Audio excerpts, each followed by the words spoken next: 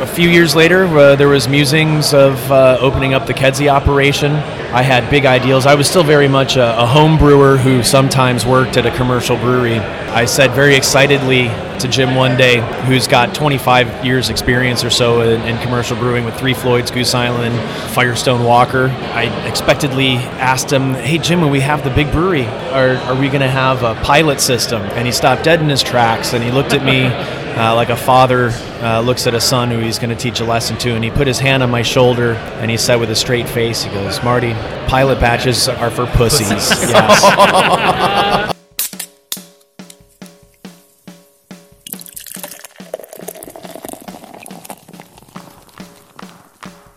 Cheers. You stumbled on into the Tap Takeover podcast.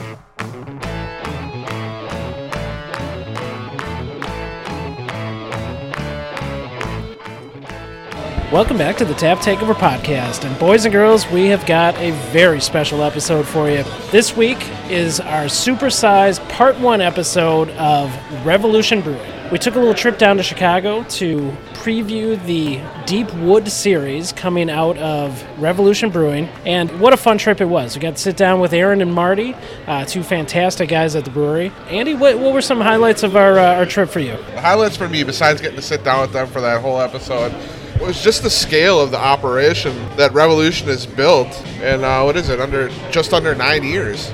It's a massive on scale and production facility that's cranking out epically good beers that are clean, crisp, and not to mention scaling up their barrel age series with the Deep Wood line. And Jim, you got to talk some real technical stuff with Marty, who knows his stuff. Tell us how that went. Yeah, getting able to talk with Marty, who is just an extremely knowledgeable, highly intelligent brewer.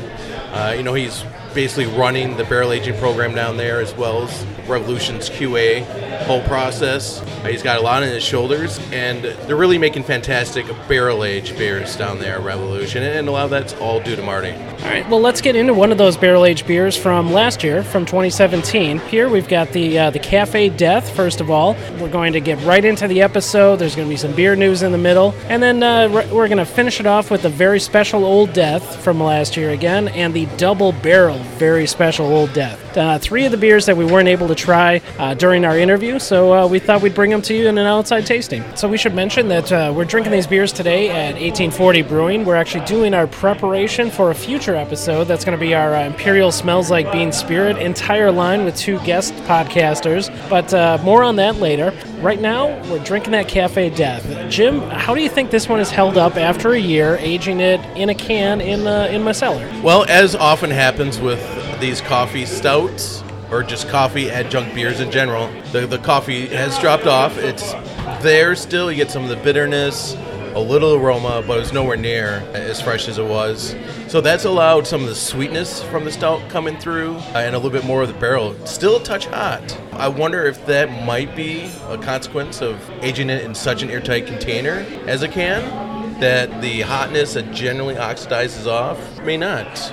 Andy, what's your thoughts? I thought the coffee is barely there anymore for me. It's pretty much gone at this point. The mouthfeel is still very luxurious with this beer as it was coming out fresh. Overall, it's still a very good beer. I just wish I would have drank all mine fresh now. This is one experiment. If you get it this year, definitely drink it within the first 2 to 3 months, because that coffee's going to start to fade quick. Yeah, you can definitely taste just a hair left of the coffee. It's definitely in there, but it's not nearly as slappy in the face as it was when we first got this beer. I should also mention we're calling it Cafe Death. It's actually Cafe Death after one of the head brewers. What's the joke they say? It's Cafe Death unless Disney's not listening. Disney's listening. So they're always listening. So yeah, I would say this is definitely a win. Even a year later, this is still a fantastic beer. But if you're looking for that coffee flavor, it has fallen off. So you're going to want to drink this one fresh when you get it this year.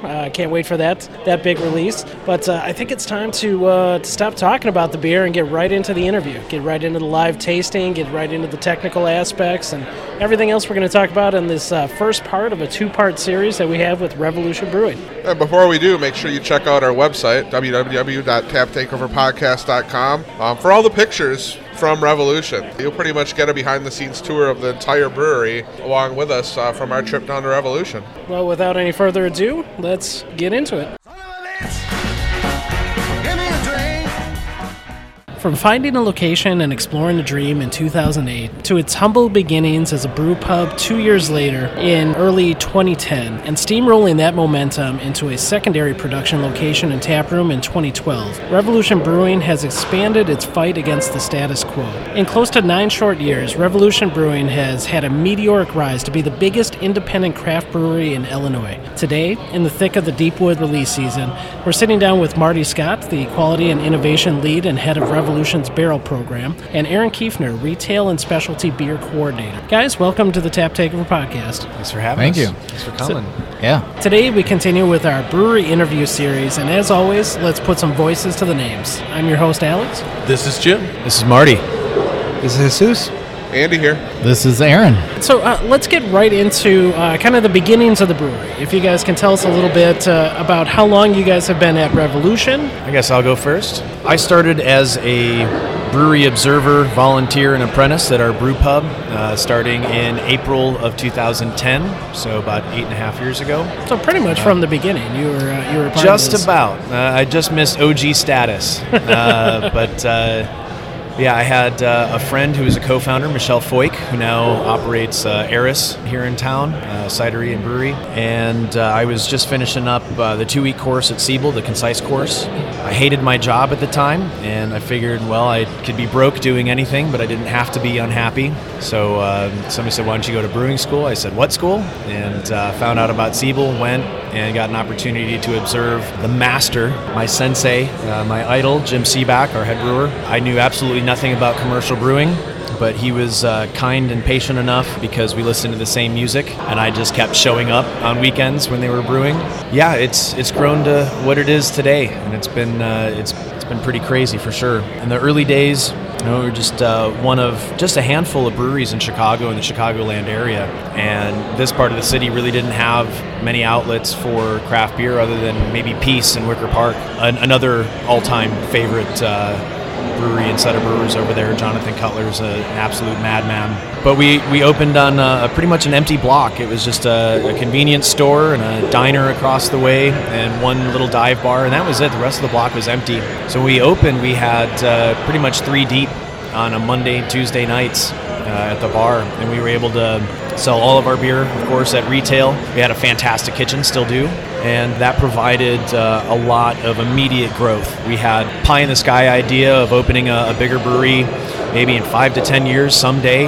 Josh, our owner, Josh Deeth, really wanted to have packages of his beers, and we really just couldn't do that in the brew pub.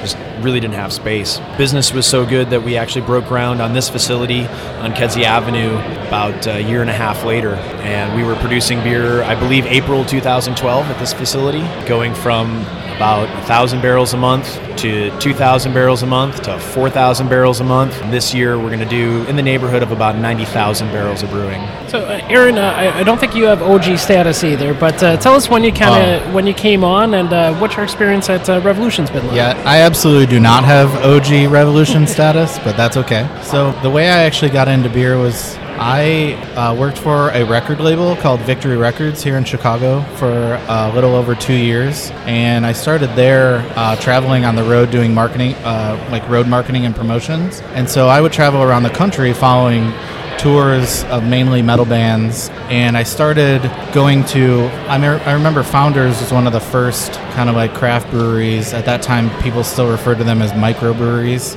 and started drinking their beer and realized that there was this whole thing outside of kind of the macro beer, and became fascinated with just the styles and everything that they were doing, and kind of grew an obsession from that. I left the music industry and decided that because the music industry was kind of sort of dying as far as labels and things like that, that I wanted to see what my next career path was. And I was really intrigued by kind of the craft beer movement and that. So I started reading a lot. It started with Tasting Beer, which is, I think, one of the first books that everyone kind of gets into. I started studying a lot just on beer styles and dabbling in homebrewing, but ultimately I realized that I've always had a marketing background. I toured in bands for 10 years and did all the marketing and promotions for every band that I ever toured the country with. I knew that was kind of the aspect I wanted to get into. I had a friend, Mike Thiel,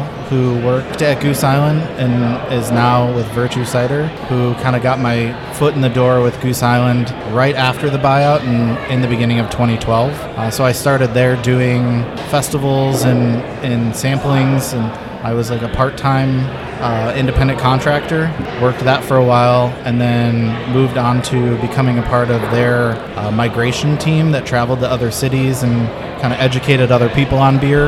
Then I actually an opportunity came about to work on the operations side, and I was really wanting to get operations experience with the marketing experience, so that if the possibility came about someday to be a GM of sorts or something where you would need kind of that operations and marketing side, I would potentially have the experience. So I got a finally full-time job with Goose Island as a wholesale coordinator. Did that with them for a little over 2 years, and then this wonderful opportunity came one day.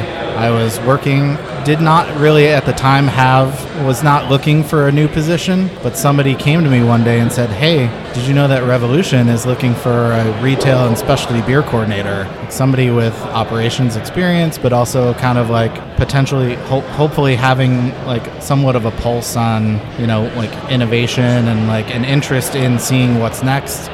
And I looked into the job, and it was literally the dream job that I was looking for. So I was like, you know what? I'm gonna apply for this, because my entire time that I was at Goose Island, I went to the brew pub every Wednesday for their releases. My wife and I would go for every beer that was released, and no shit, Fist City was the one beer that I always purchased. I would drink the free Goose Island beer that I would get because it was free, but Fist City was the one beer that I would go out and gladly purchase, because I just thought it was so damn good. So the opportunity of, holy shit, I can actually work for this brewery and not have to pay for my Fist City anymore, that's amazing. So I applied for the position, thankfully got it. I've been here since May of 2017. It's been a hell of a ride so far. So we got a bit of a follow-up for you, Marty. Since you're pretty much an OG and you've been here kind of since the beginning, is there any fun stories you can share with our listeners from the beginning days of Revolution? Fun stories. Yeah, how much time do we have? No one's going to hear this, so feel free to say whatever. As much as you want. I mean, no one's listening. No one's listening, right? I can remember a couple stories from my very first observation day with Mr. Seaback at the brew pub. It would have been April of 2010. We were brewing, or I should say he was brewing, an imperial version of our Coup d'etat Saison, which was called Coup de Gras. They wanted to put some cardamom in this beer. Jim he's an old school guy. He loves his Van Halen and his Pilsners. He's an expert in making other styles, and he's all about base beer. But he turns to me my first day in a brewery and says, "Marty, how much cardamom do you think we should put in this?" And I'm thinking to myself in a panic, "Are you fucking kidding me? Who are you asking?" Like, I've never heard of cardamom, and you want to know how much you're supposed to put in the whirlpool on this thing. So I guess I stammered and just said, well, I guess it's better to not perceive it than to perceive too much of it, so let's not get heavy-handed. And that's what we did. And that started a long career of me telling Jim Seaback my opinion on things. No, that's not entirely true. He says jump, and I say how many times. And same brew day, we were using a specialty yeast that we didn't use a whole lot of back then. It had been in the little corny keg for probably longer than we wanted it to, and it had mostly solidified around the stem, and we couldn't get the yeast out of the keg no matter how much pressure we put into it. Jim, a very mild-mannered, polite, intelligent guy, starts cursing and banging on this keg, just banging it on the floor. And he's a big guy, too. He was putting all of his force into it and could not get the yeast out of this thing. And we had already cooled in the tank, and he was totally flustered. We worked probably 2 hours on this thing. Finally, we just opened up the corny keg, and we opened up the top of the fermenter and just dumped it in. And he said, "Marty, I don't ever want to see you do this." This is You This is saying not this, I do. Standard operating procedure, right? This is called getting it done brewing, and right now we just have to get it done. Fortunately, there hasn't been a whole lot of get it done brewing over the years. There have been moments, but typically our plans go fairly smoothly. But and when a few years later, there was musings of opening up the Kedzie operation. I had big ideals. I was still very much a home brewer who sometimes worked at a commercial brewery. I said very excitedly to Jim one day, who's got 25 years experience or so in commercial brewing with Three Floyds, Goose Island, Firestone Walker, possibly the best brewery in North America. And I expectedly asked him, hey Jim, when we have the big brewery, are we going to have a pilot system? And he stopped dead in his tracks and he looked at me like a father looks at a son who he's going to teach a lesson to, and he put his hand on my shoulder and he said with a straight face, he goes, Marty, pilot batches are for pussies. Yes. And if I didn't already have all the confidence in the world for Jim at that point, he became a superhero to me that very moment. A lot of other good stories I might recall as the conversation moves about, but no shortage of fun has been had over the last 8.5 years. So I just wanted to wrap up with getting to know you guys a little bit better. I mean, it's pretty obvious you guys love music. Obviously, Aaron, you were in the music industry, and Marty, the Lemmy is God and the Misfits logo on you. What are your favorite bands? I'm actually going to see my favorite band tomorrow at the Aragon. It's a band called Jawbreaker. So I grew up and I was absolutely in that, some people would not say OG emo phase. I still call, although Rites of Spring and kind of those like hardcore, like emotional bands of the early 90s were the OG emo, in my opinion. Bands like Jawbreaker, Sunny Day Real Estate, The Promise Ring are the bands in the mid to late 90s that I really grew up on. To tell a short story on Jawbreaker, I bought their album Dear You in 1994. I took it home and I actually hated it. I thought it was so terrible that I sold it to Discount Records down the street from my house. And then about 6 months later, I was at a party and somebody was playing the CD. And I was like, what is this? This is amazing. And they said, Jawbreaker, Dear You. I was like, you've got to be kidding me. Fell in love with it at this party all of a sudden. Went back to Discount Records and my copy that I sold to them was still there and I rebought it back. And it is to this day one of my favorite records of all time. It's rad. How about you, Marty? What's your favorite band? I don't have a favorite band. Just like I don't have a favorite beer. It's all about the moment and the mood. Such a badass. But what really made me fall in love with music as a kid was Black Sabbath and super early Pantera, and got into black metal and got into sludge metal and Slayer. My uncle, who took me to all the rock shows, he'd come down from Minneapolis to take me to shows in Chicago that my parents had no patience for. He was a huge Van Halen fan, introduced me to Van Halen. And Van Halen's actually become kind of the culture of Revolution. We have what we call Van Halen Fridays. And ever since the very first Friday that we were brewing here, we listened to at least one early Van Halen record. Because it's so celebratory and so silly and playful, but also very technical and unique. So we love listening to Van Halen and joking about Van Halen, and we try to make as many Van Halen references as possible, both in podcasts or Reddits or beer dinners, stuff like that. Do you end the brew day with hot for teacher and class dismissed? No, it's usually happy trails. Yeah. We don't typically end the day with Van Halen. We like to remind everybody, hey, you work in a fucking brewery, let's have some fun. It's goddamn Friday, for Pete's sake. The Van Halen comes on, and it comes on loud, and it doesn't matter if you hate Van Halen, and I'm sure there's plenty of people on that production floor who are well sick of Van Halen at this point. But you know it's Friday, and you know that we're at least trying to capture kind of a jovial attitude about working in a brewery. It's work, and it's sometimes cold, it's sometimes hot, it's almost always wet, and when things go wrong, it can be really frustrating. But that Van Halen comes on, and damn it, it's Friday. It's time to kind of shake loose the shackles of the stress from the week. Well, it's funny that you say you don't have a favorite beer. If you look up on the tap list, there is a beer for everybody. Can you tell us about when you first opened up that first lineup, that first year, and how many of those beers are still around? Yeah, I was able to visit the brew pub a few days before they opened in February of 2010. And they had Eugene Porter. The first award we ever won was, I believe, Chicago Magazine, Best Beer in Chicago. It was Eugene Porter.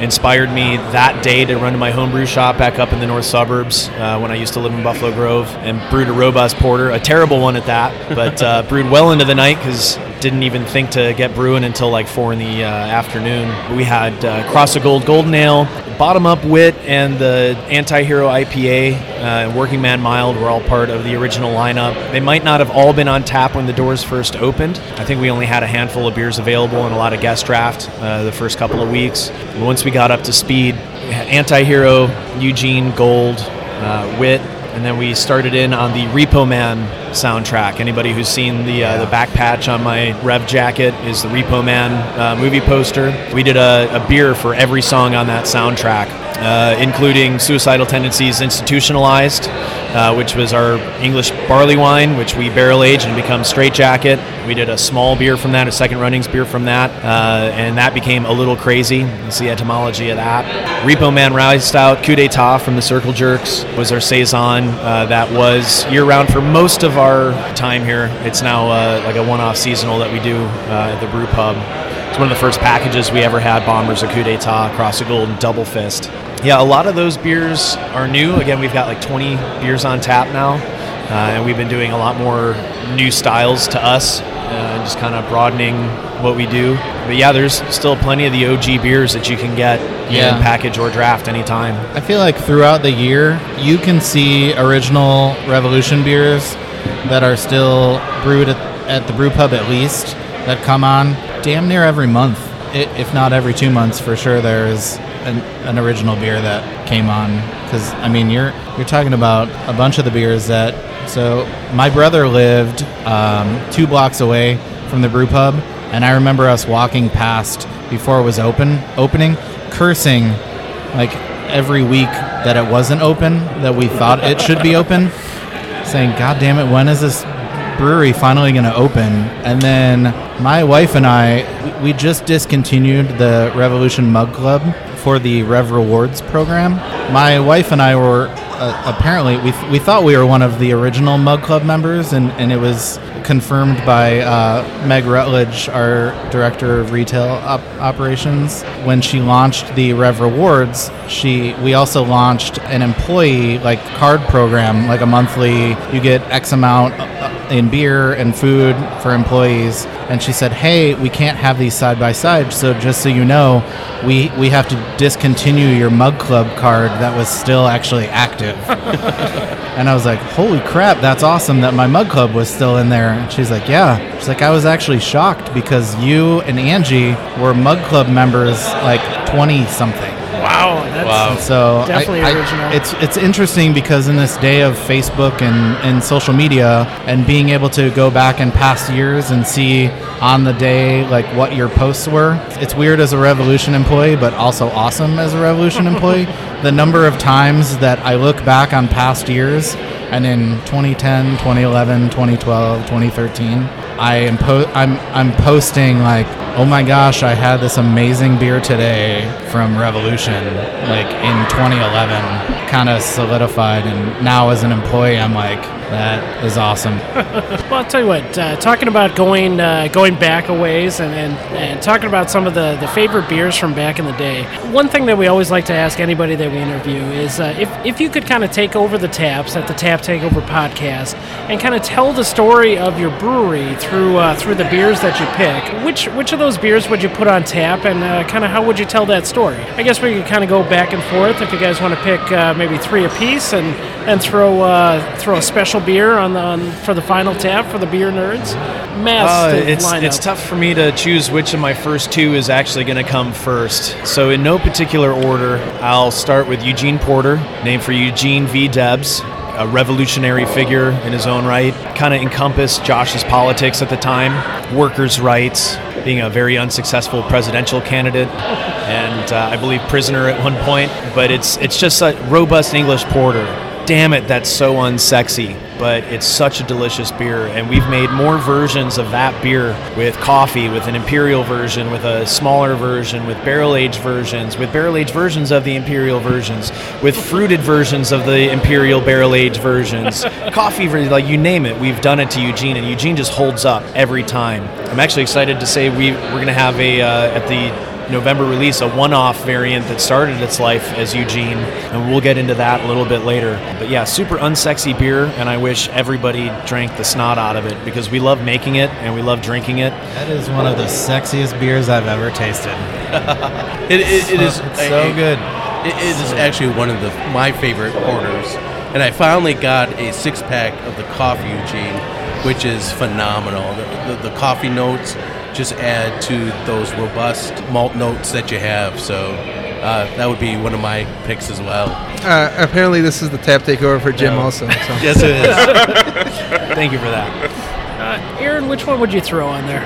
I have the unique position of I work with Will Turner, our brewer at the pub, and actually somewhat help determine what pub brews we're going to do. So it's kind of like we're always looking for new things, and kind of especially in this day and age with the number of breweries that are around, we always want to be doing new things, because honestly, and I don't necessarily say this as a bad thing, the beer drinkers these days, we all have a bit of ADD in the fact that we're always looking for what's new and fresh. Within reason. I mean, I feel like everyone still has those beers that you are going to go to, and I think that's why we as a company are going to last for as long as we want. Is Revolution is now kind of like established itself as like a Chicago staple, and I can say that even before I worked here.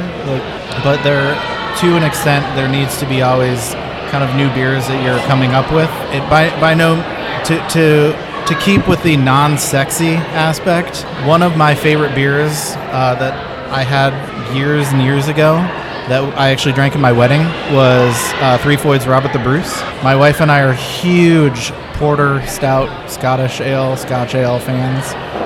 So I went to Will and I talked this summer, and I said, I'd really love to do, we've done some Scotch ales in the past. I'd love to do a Scottish style ale that just falls in the 5 to 5.5% range, lots of caramel characteristics and things of that nature. And so we created a beer, or Will created a beer that I think came out supremely drinkable. It's a 4.9% Scottish style ale that just tastes so good, and they were kind enough to let me name it after my family of sorts. My grandfather on my mother's side was a beer drinker, but was really into our family heritage, and I have 75%-ish Scottish heritage in my background. So I wanted to name the beer Clan Campbell after my mom's side of the family. Thankfully enough, Meg and Will and everyone else that kind of helped determine the naming of our beers were fine with that. We came out with this really, really delicious Scottish style ale that everyone else thinks that I'm the number one fan of this beer, and I'm totally okay with that. Hopefully we do it again. All right, so I'll tell you what, let's do one more beer apiece, and then we're going to take a little break, and we'll come back with the rest of the Tap Takeover. Well, I thought I had 2 beers left, so I'll just mention Anti-Hero. It keeps the lights on. It's the reason we all have careers at this company. Thank you, everybody, for buying Anti-Hero over the years.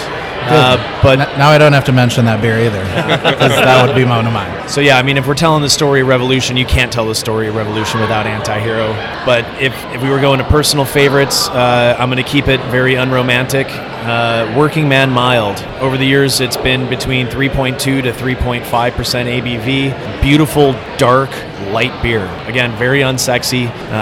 Working Man beer. It's an English luncheon beer. You know, the style was created because porters were killing themselves before going back. They'd go to the porterhouse to drink porter at lunch, and then they'd go back to the docks and they'd kill themselves, or they'd not show up, or they'd show up stinking drunk. So they had the luncheon beer. It was lower ABV. You could still drink a lot of it and survive the rest of your shift when you went back to work. That was a beer that was on from the very beginning. Hung around for a couple of years before it became too unsexy to continue tying up taps with it, but just speaks again to the ethos, the working man, the every person's beer, no hype, no BS, just traditional styles done as faithfully as possible.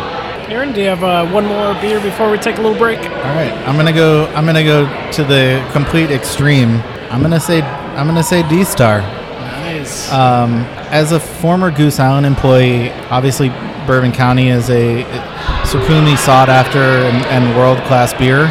But even early on in the days, I always considered D-Star a contender and on the same level as that beer.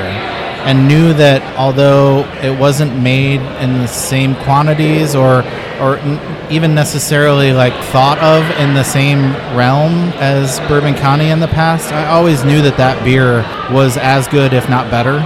Somewhat selfishly, I always appreciated that when that beer came out, I was able to scoop up a lot of it because even to this day, if you come to my place and you look in my cellar, there are shit tons of Deepwood Bombers from times before I even worked here that I picked up. So that is absolutely one that I think is the reason that our barrel program is getting to the levels that it's getting to. And although not on the same wavelength as Anti-Hero, which is what keeps us to the extent of what we're doing, but D-Star is the beer that is kind of forefronting our barrel program and is going to be that Bourbon County for Revolution that hopefully in the future makes us one of the top barrel programs in the country. I'm super excited that these last 2 years especially, people are finally realizing what that beer is, and as a nod to Marty and all of our brewers, they have just dialed in the brews on our Deepwood series like so amazingly. I don't even know how to explain it really. It's just they've gotten so good at their craft that our barrel program is just top notch and unbelievable. Honestly, if you guys aren't part of that top tier of barrel aging programs, you guys are headed there with a bullet. I mean, the barrel age series that you guys are doing this year with 9 different variants and then some of the one-offs. I mean, you guys are really dialing it in, just like you said. So I think this is a perfect time to kind of take a little break. We're going to come back. We're going to talk about that barrel age series, that Deepwood series that you guys have, and then we're going to ask you guys to kind of agree on one more tap to put on that tap takeover, something real special, something to kind of keep the beer nerds coming back. All right, so we're going to take a little break for beer news, and we'll be right back. That's right. Welcome to Beer News. Our easily accessible beer this week is Coconut Porter from City Lights Brewing Company. Coconut Porter's bright, pleasing malt character is cradled in a soft, cushiony, and smooth mouthfeel that easily glides down the throat with each swallow. Hints of coffee and chocolate readily move across the tongue as the dark body gives up its aromatic coconut roastedness. It's a perfect beer for the cold months ahead. In beer release news, Black Friday is drawing near once again. As is tradition, the TTP crew will be at Lakefront Brewing super early, bottle sharing in line. Stay tuned for a Black Friday preview episode with Russ Klisch a couple days before Turkey Day. If you're going, make sure to stop by and say hi and share a beer. Also on Black Friday, Goose Island releases its annual Bourbon County line. Most craft beer-centric liquor stores will have this on Black Friday with a limited number of variants coming to our market as well. Stay tuned to Facebook and Twitter for liquor stores announcing details. The Brass Tap in Greenfield will also have 2018 Bourbon County and a couple of variants on tap for Black Friday. On Saturday, November 24th, Eagle Park has a beer release party for booze for breakfast. This huge imperial stout contains bourbon barrel-aged coffee beans, Vermont maple syrup, and Madagascar vanilla. Also dropping is a booze for breakfast French toast variant containing cinnamon. Make sure to get there early as these two are sure to sell out quick.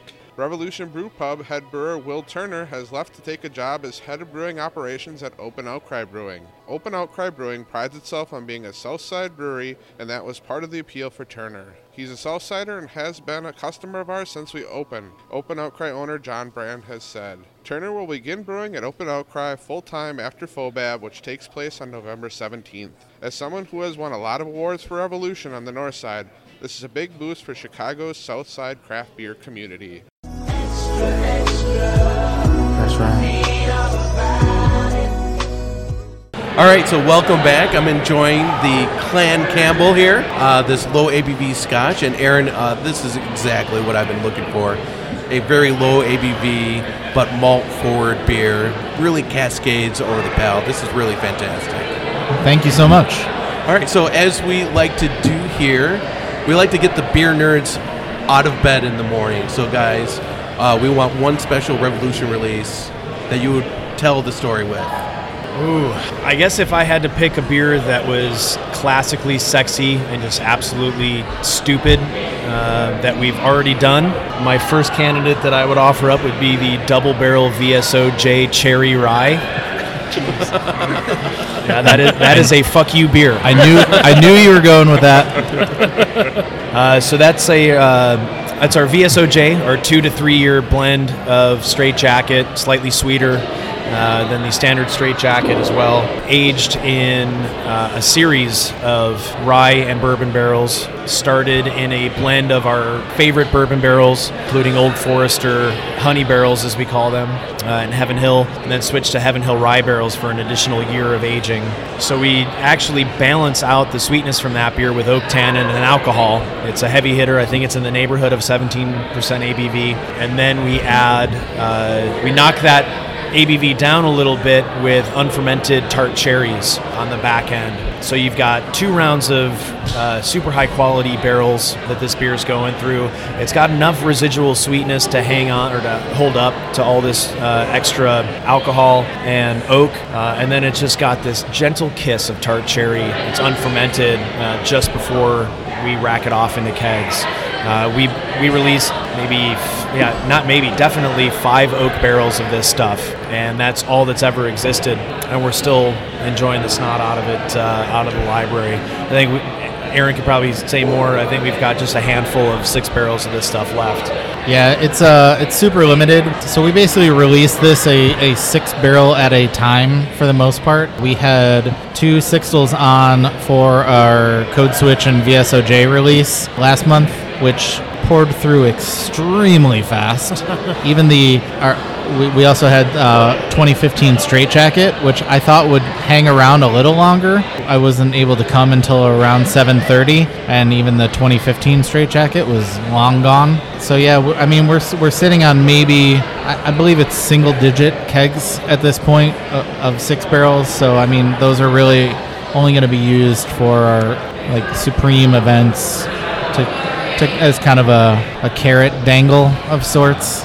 Not that we necessarily need a carrot dangle at these points at this period to get people out, but you know, as like here you go. Thanks for coming out. Here's something bonkers that you're gonna shit yourself over. When we first met you at Smells Like a Beer Fest, you were pouring that, weren't you? We were. We made multiple visits back to your booth. That was. It was a popular booth at that. I think event. that beer was still kind of coming to fruition with the beer nerds.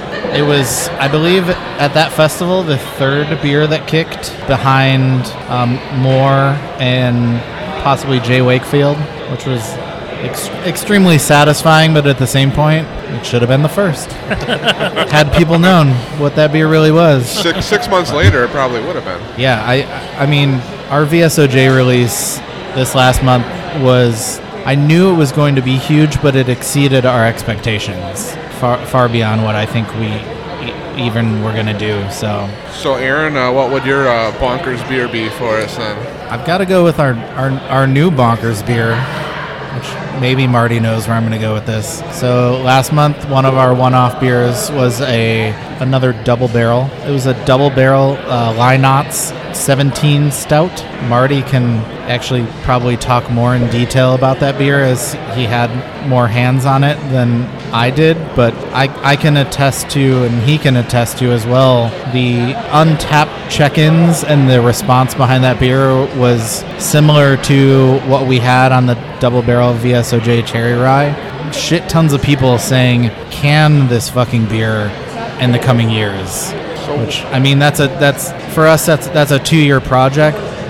but it's definitely something that we are listening to and taking into consideration for the future. To start out things, and then Marty can take over, that was the base beer of what was our J. Monilla. J. Monilla is our beer that we did in collaboration with Jameson.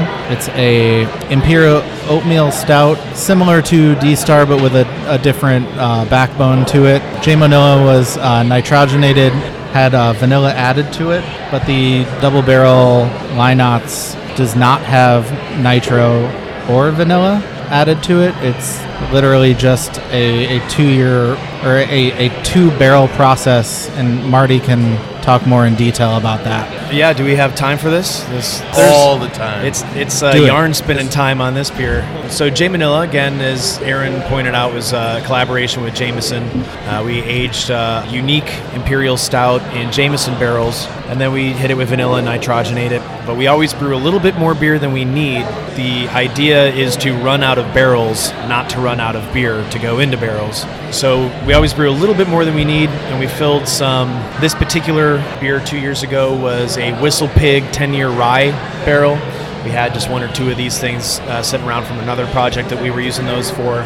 We brewed the J. Monilla to be extra sweet for our tastes, because by the time the brew staff was basically told we were doing this collaboration with J. Monilla, we were going to do a barrel age thing.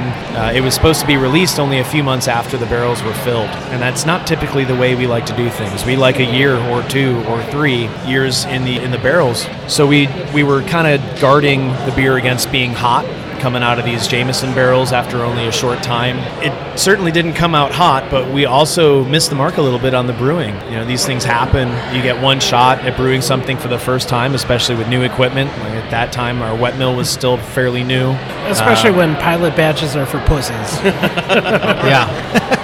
So this beer wound up being a little bit sweeter than I think we wanted to. So we socked it away in some of our prize barrels, and then aged it. That barrel wound up leaking, and it's actually a good segue into the Sanctuary program. Project Sanctuary is where barrels go rather than dying to recuperate and become productive members of Alcoholic Society. So this was Sanctuary barrel number 8, I believe. Yep. So our Whistle Pig barrel began leaking, and I couldn't patch it, I couldn't tighten the bands, and I really didn't want to lose the beer because I wanted to see what that base beer would do with what we consider to be an appropriate amount of time in barrel. I didn't really have a whole lot of time to get the beer racked off and kegged and carbonated and released and come up with a description. I thought it was sweet enough that it could go into another barrel, so I put it into a Heaven Hill bourbon barrel after the Whistle Pig barrel, aged it another year. So basically this big sweet stout is balanced by, just like the VSOJ, a ton of oak character. So it's about oak tannin, giving you a perceived dryness in an otherwise very sweet beer, and also having about 6% alcohol added to that base beer from the double barrel aging. There was no vanilla added to this beer, but it just reeked of vanilla from vanillin from the barrels. You know, traditional methods is what we try to do as often as possible. And it was just a single barrel. We got 3 half-barrel kegs out of that barrel at the end of it, and we poured through almost all 3 half barrels over the course of the VSOJ Code Switch release party. Poured through more of that than I think we did any other beer, frankly. Poured through more of it than I had intended.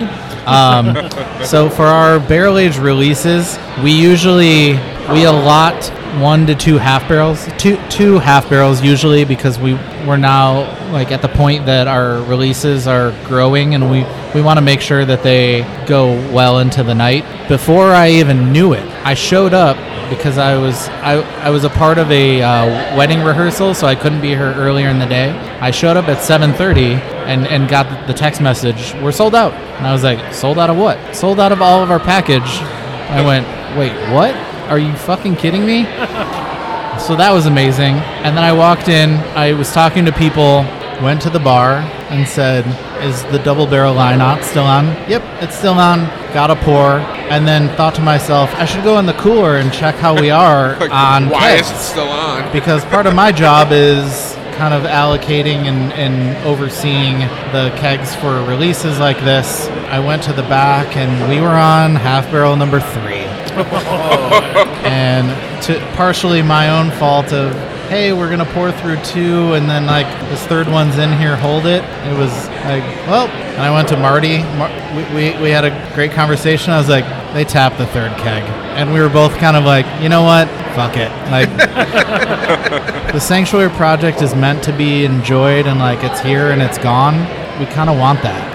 The end result of people consistently throughout the night being like, can this fucker? Can it? Can it? Can it? Holy shit, this is unreal. And the fact that we didn't add anything to it, and that's been a testament since I started at Revolution. J-Mo Nil is probably the closest thing we've done so far to a, quote, pastry stout of sorts. And that just has vanilla. When I came here and there was this, we want the, I remember one of my first conversations with Marty of, we just want to showcase the barrel. And coming from Goose Island, I was like, that's awesome. Is that going to hold up? I'm like, no bullshit. I came from a brewery where the Proprietors series does some pretty off-the-wall shit.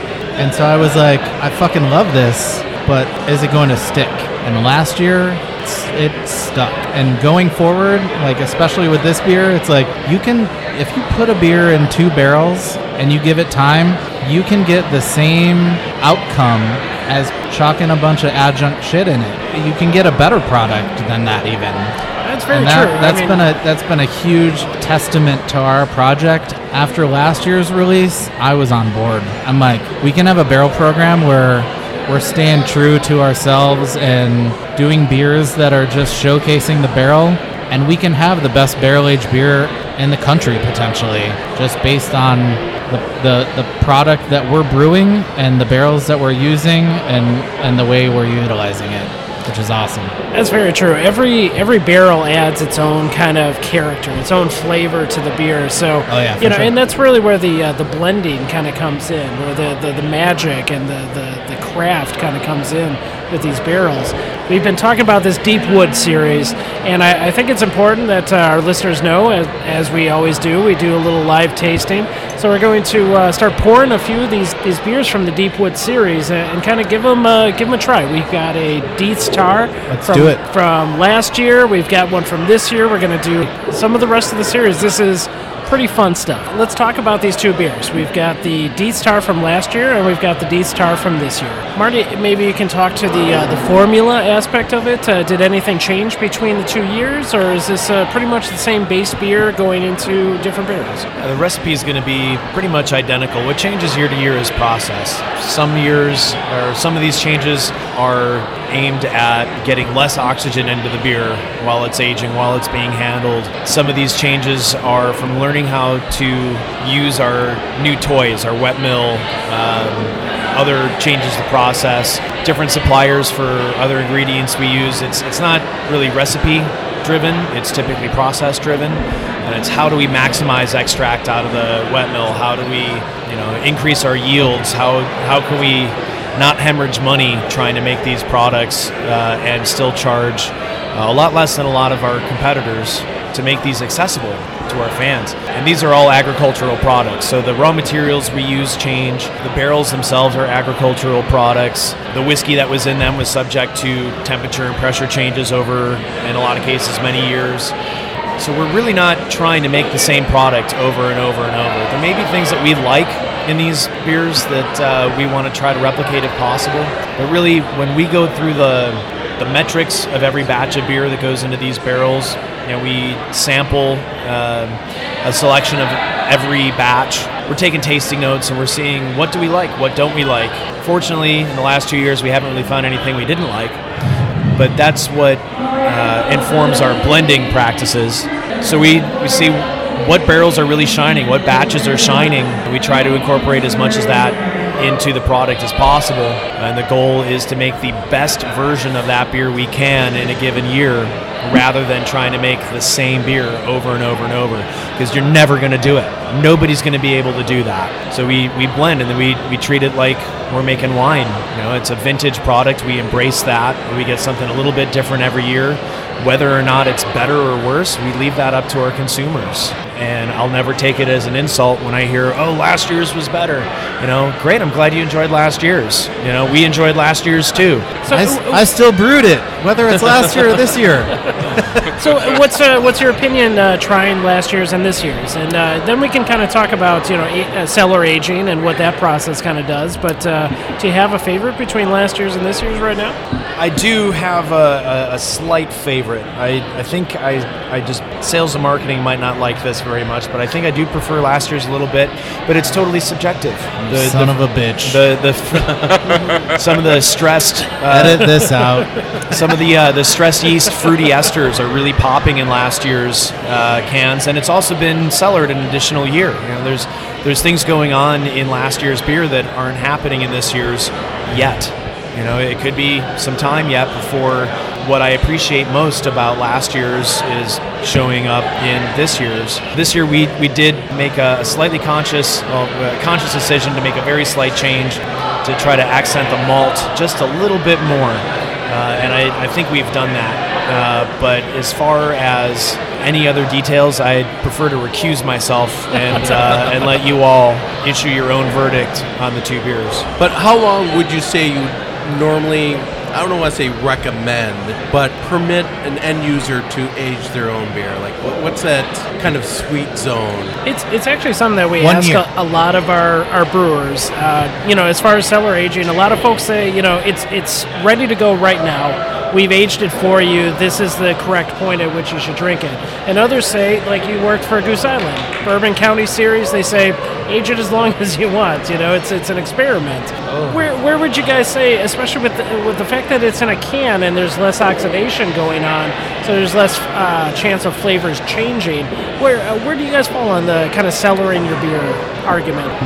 I personally feel like for the beers that we continue to release year after year, D-Star, Cafe, Rye, so to speak, Straight Jacket, if you can get those beers year over year, 1 year, it's like you can save some of those beers to do, as we're doing, a side-by-side tasting, but I don't really feel like you need to hold on to those beers over a year because you're going to get fresh product. And as Marty was talking about, barrel aging is kind of a mystery, and there are so many factors. It's like last year's brew, seasonalities, like there are so many things that play into how the beer turns out.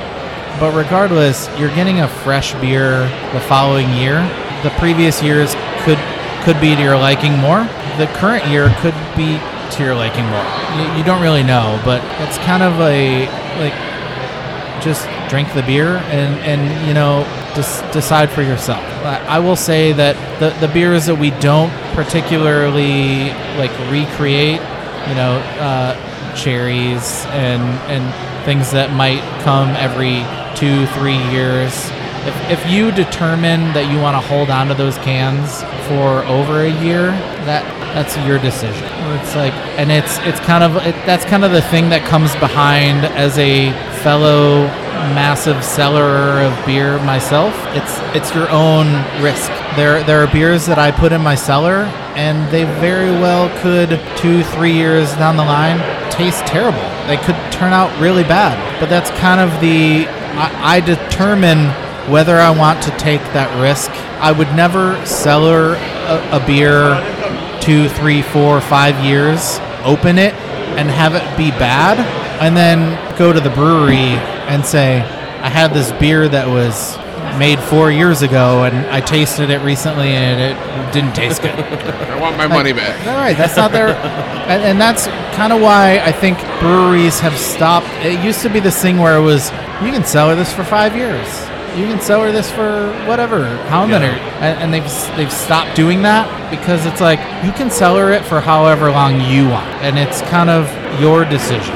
It's your beer. You purchased it. Determine how long you want to cellar it for. If you cellar it for 3 years and you taste it and you think it's phenomenal, share it with your friends. Tell them, I cellared this beer for 3 years and it was absolutely amazing. And if they choose to do so on future batches, awesome. Yeah, because no one goes back to a winery after they've aged their wine for 20 years and maybe they had a bad cork and goes, hey, your wine sucks ass. Right. Give me my money back. Exactly. I was just thinking the same thing. I had heard a story from Jeffers Richardson, one of the two principals at Firestone Barrel Works out in Buellton, California. Everybody out there loves wine. They're in wine country, and Jeffers is certainly no exception. He was telling a story at a sour beer tasting event last year about a bottle of Bordeaux that he really spent some money on, or maybe it was a really nice bottle that somebody had given him, but a very nice, expensive bottle of Bordeaux, and he had just held on to it too long, and he was all stoked to open it up and finally taste this incredible Bordeaux, and it was very acetic. It was vinegar. And I was like, wow, we probably should have popped that open a couple years ago then. And that doesn't speak to the initial quality of that wine. We don't know what these beers are going to taste like a year from now because we didn't make this year's D-Star last year to know what it's going to taste like. These are vintage products. They're always going to be changing. If you want to preserve them, which I would recommend you try everything you can to preserve them, age them in your refrigerator, not in your cellar, not in the coolest part of your house or apartment or basement or wherever. They don't like temperature changes. They don't like warm temperatures. Just keep it cold, drink it fresh. For Pete's sake, we're going to make more. Save one can if you're that curious, but trust me, you're going to be much happier most of the time drinking these beers when we release them. They're already not fresh. I'm already aging certain beers at my desk right now at room temperature. They're probably going to taste terrible, but I'm doing it for QC purposes. Come on. I wouldn't predict that they're going to taste terrible. No, they're still probably going to be delicious. Let's be honest. But listen, But everyone else is like, why do you keep these beers at your desk? My excuse is QC purposes. My real reason is I've been too lazy to take them home because I have other beers that are sitting in my house, the same beers in the fridge. I'm like, I'm gonna do a side-by-side. I'm gonna get really fucking drunk one night. I'm gonna drink a can of this that's been in my refrigerator at 35 degrees. I feel like I'm gonna drink tonight's one the night. that's been sitting in my desk for the last year at room temperature, and I'm gonna see how they turn out. And then I'm gonna go back and I'm gonna not write a report, but tell Josh Deed how they turned out and what we should do for the future. And that's why we call it, the beautiful experiment. Buy some fresh, drink them fresh, buy a couple extra and age them. And actually, that's really one of the fun parts of the way that you guys distribute is in that four pack. You can drink one now and then save three, as opposed to the Bombers, where you're either going to save it or you're going to drink it. There's no recorking on those kind of things. So let's get Jim, Jesus, and Andy. What do you guys think side by side here? What's some of your favorites? The older, I'll call it last year's vintage, has a hell of a nose, and I think it's because of the shape of the glass. It's very smooth, very mellow, and I really enjoyed this beer. The new one, and usually when you have the current version of a barrel-aged beer, it's really hot, but this one is smooth. It's tasty. It's not aggressive, and I guess if me aging this one, I would say drink it now. I still think the new one is I think is the better one. I think they're relatively the same, except for the hotness has gone away off of on the old one. They're both fantastic, terrific beers, and I really enjoy them both. Yeah, I would agree. So, for all our listeners, Marty works his fucking ass off to get these beers to you as good as they can be. So drink them fresh. And what amazes me is how much the bourbon in the barrel speaks on these beers. Like, there's a good beer background, there's a solid malt background, but for each one, I'm getting so much damn bourbon barrel out of these. It's literally amazing. Yeah, honestly, when I heard bourbon barrel beers in a can, I was taken aback. I was like, that sounds crazy. What are you guys doing? But, Oscar Blues is doing it. Now you guys are doing it. And this beer, a year later, is something very different than what I had last year. It's really picked up some fantastic flavors. Some of those flavors have melded into each other. Some of those flavors have kind of come together in a way that I didn't expect. I'm really enjoying last year's. Marty, I got to agree with you. I think last year's is probably better than this year's. So I think we're going to pause and come back in a separate episode. But before we do, Marty, we wanted to get some of the information about the release series, some of the the release schedule. What do you guys have coming up for our listeners as far as this Deep Wood release series? Just to clarify, are we talking about the draft variants for the upcoming release, or are we talking about all the canned releases that we already have scheduled? I would think all of the above. I think Okay. everything. Yeah, give us. So we'll start with the... let's just go breaking over news. Give All us right, the we'll juice. start with the a review. This is information that's already out there. This is the release schedule for the cans for the remainder of the Deepwood series for 2018-2019. November 16th and 17th, we are releasing D-Star, Cafe Deeth, and Death by Currents. December 7th, we will be releasing our barrel-aged Scotch Ale, Gravedigger Billy, for the first time in cans. Our rye wine, or rye barley wine, called Rye Way to Heaven, as well as for the very first time a vanilla variant of the D-Star, Vanilla Deeth. That again is the December 7th release. And then January 18th, we'll be releasing a crowd favorite, Straight Jacket, English barley wine aged in bourbon barrels for 1 year with a little bit of the older stuff blended in. Brand new brand, play on our Rye Way to Heaven, the rye barley wine called Boss Rye Way. And that is Rye Way to Heaven, aged in Whistle Pig, Boss Hog, Armagnac barrels. And Boss Hog is the cream of the crop for the Whistle Pig rye distillery up in Vermont. Their Boss Hog barrels change every year. It's the barrel that they finish the Boss Hog product in. So last year it was the Armagnac barrels from France, so we filled about a dozen of those barrels with our Rye Way. And we'll dose in to taste. You know, those beers are still aging at this point, but we will blend in other Rye Way barrels from other distributors or other distilleries to maximize the complexity and flavors that we want from what we consider to be a very premium product. So that is Boss Rye Way. Look forward to that. For the November 16th and 17th release party, again, that's a D-Star, Cafe Deeth, and Death by Currents.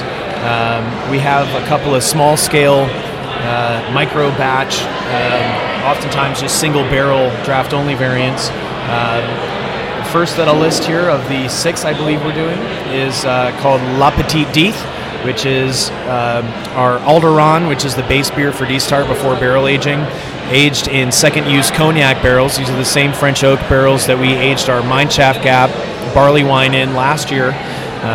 So that beer took out most of the spirit and the cognac from the lumber, and we just have this beautiful, sophisticated, slightly lower ABV, less spirit character, but still 13% alcohol, what we call in French a small Deeth. So that is, again, La Petite Deeth. That's going to be pretty awesome. We're going to have a small batch Woodford Reserve, the Master Distiller series, or whatever that series is called. We have 2 barrels from that series that we aged some D-Star in. Pardon me. We'll have a brand new, super fresh version of VSOD. Yeah. We feel like we've increased the quality of of D-Star over the years. Especially last year was the biggest single jump in quality we've achieved with all of our new fancy toys, and we wanted to get a new, updated batch of VSOD based on the higher quality beer that we've been able to produce. So that will be the first taste of the modern D-Star with 2 years in barrel. So that will be VSOD 2018 draft only. We will be doing Sanctuary Barrel number 2 as well. Again, Sanctuary is this super specialized 1 barrel at a time program that we're going to be growing and using as a farm system for major releases going forward. This is Sanctuary number 2 is double barrel VSOD 2018. Aged its first year in a Woodford double oak barrel, some of my absolute favorite barrels to get a ton of oak character and still get some great bourbon notes. Second barrel for the second year is a Heaven Hill bourbon barrel. That's going to be clocking in around about 17-18% ABV. I haven't opened the barrel to test it yet. She's still sleeping, but expect something absolutely bonkers from that. I think I want to give you a hug right now. To that, if that winds up being hot, again, we haven't tasted it. I mean, it's hard not to have an 18% beer not be kind of hot. We certainly don't want it to be too hot. So we have some other cool malt-forward beers that have also been aged at least 2 years in barrels that we can blend in, take the edge off, and do our own little cuvee to make sure that this Sanctuary project or product is as high-end as we want it to be. Again, going back to traditional methods, blending, winemaking techniques. It's all about what's in the drink, not the verbiage on the menu. And then looks like we'll be doing, finally, another Eugene variant. It's when we first tried to do Death by Cherries, we just added a bunch of cherry juice to Eugene wort to make a cherry version of it before fermentation and blend that into D-Star to make Death by Cherries. That experiment failed miserably, but the beer that we yielded after a little bit of time to mellow out is giving us this American oak explosion, the likes of which Revolution has never released. This beer is called Barrel Aged Imperial Cherry Eugene. It's aged the last 1.5 to 2 years, I think 20 months, in Woodford double oak barrels. I would liken it to eating a chocolate-covered tart cherry, a chocolate-covered bourbon-soaked cherry in a wood shop, in the best possible way that you can imagine. If you like American oak and you really like American oak, that's a can't-miss beer. If you're on the fence about how much you like oak, enjoy at your own risk, because it is as oaky as anything we've ever produced. I think you should have stopped halfway through, because Jim can only get so erect. Yes. Well, we still have December and January one-off beers, and they only get more extreme from here. All right. Well, I think this is a perfect time to take a little break. We'll come back. Our next episode will actually be in a couple of weeks, but this has been a very fun first try with you guys. We are having so much fun and having such good beers. Thank you guys for having us out at Revolution for part 1 here. This is Alex. And this is Jim. This is Marty. Thanks for listening. Jesus. Andy here. Aaron. This has been another solid non-fail production. We'll be back. Wow, what a fantastic interview so far. And just think, guys, there's more yet to come. This is absolutely amazing. So let's get back into the final live tasting of this episode. And to wrap up here, so we've got a very special side-by-side. We've got the VSOD and then the double barrel VSOD here on the TTB. Andy, what are your initial thoughts on the VSOD? The VSOD is one of my favorite beers of this year so far. I mean, it came out early 2018. It was the last release of the Deepwood series from the 2017 lineup. It's just a fantastic beer. I mean, it shows what the barrel can really do to a Russian Imperial Stout. It's smooth for as high an alcohol content as it is. I think it's clocking in at over 14 or 13.5%, something there, right, Alex? 13.4 on this bad boy. So for 13.4, it's very, very smooth. The year of aging has calmed it down. It's not quite as hot as it was when it first came out. It's just a fantastic liquid. Alex? And like you said, it wasn't even quite a year of aging, but a fun experiment. Whereas the Cafe Death that we did at the very beginning of this episode, the coffee had kind of fallen off. There's no adjuncts to fall off on this one. It's just that flavor of the barrel, which is settled nicely into the beer. You're getting all the oak, the vanilla, all that beautiful, beautiful flavors from the barrel, and it's fallen into a beautiful beer that they put into it. So I don't know. This is an absolute win in my book. The VSOD was one of the highlights of the stout season last year, coming towards the end of stout season. Just fantastic. And let's compare that right now to the double barrel VSOD. And this beer, this is the Mac Daddy. This is the final punch in the face to knock you out. This is the big boy, the double barrel VSOD, coming in at 17.8%. Andy, tell us about the barrels that this one was aged in. Well, it's a whole lot of barrel in your face right off the bat with your first sip of this one, Alex. It's the Whistle Pig 10-year rye barrels and the Woodford Reserve double oaked bourbon barrels. It's a blend of those two, and it is just a phenomenal beverage for 17.8%. I mean, the bourbon characteristic and the hotness has settled down, but even fresh, you couldn't tell this was 17.8. You'd think it was more of a 12-13% stout. It's sneaky smooth for as high as it is in ABV.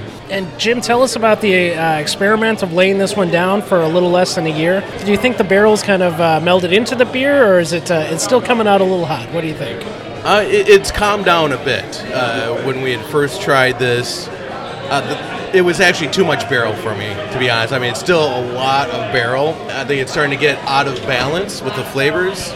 There's so much oak. I mean, you're like chewing on a whiskey barrel stave right now with this beer. But it's definitely has calmed down a bit. It's still a big beer, though. I mean, it may be not as hot, but it's a huge beer. And I got to say, not every experiment when you're aging these beers is successful. I would say this one's pretty successful, as well as the VSOD. The Cafe Death, not so much. Any final thoughts before we wrap this up? Yeah, I mean, do the experimental aging, have one fresh, know what you're going to have, and I think at this point, we've tried enough aging of coffee beers, just drink it fresh. If they get another warehouse and a shit ton more barrels, I think the Deep Wood program at Revolution can scale right up there with what Goose Island's doing. It's right on par as far as taste and flavor profile and quality of beer. And the fact that they went to 9 different variants this year, plus a bunch of one-offs that they're going to have. When Marty told us about the program on some of these one-offs. And the Sanctuary Series. And the Sanctuary Series. I mean, folks, we are talking about some really special things going on down at Revolution Brewing in Chicago. So if you have a chance to stop out for any of the releases, any of the one-offs, the big parties that they're having, I would recommend you do so. For us, for the Tap Takeover podcast, we're going to be taking a week between this 2-part series. Next week, you're going to hear a preview of the Black Friday coming out, interview with Russ Klisch, and then after that, the next week, we'll come back with our second part on this Revolution series. So look forward to that. And as we talked about, we're here at 1840. You can hear the music and the crowd noise in the background. It's a fun night here at 1840, and we're going to be going through every single variant of the Imperial Smells Like Bean Spirit line, including the original, including the barrel age. So stay tuned for that as well. And we're going to have a bloopers episode at the end of the year. Jim, you may be taken to task again like you were last year. I know I'm going to have some bloopers in there. Andy, everybody's got one. That's going to do it for us for now, but stay tuned. Cheers. Cheers. Cheers. Yeah.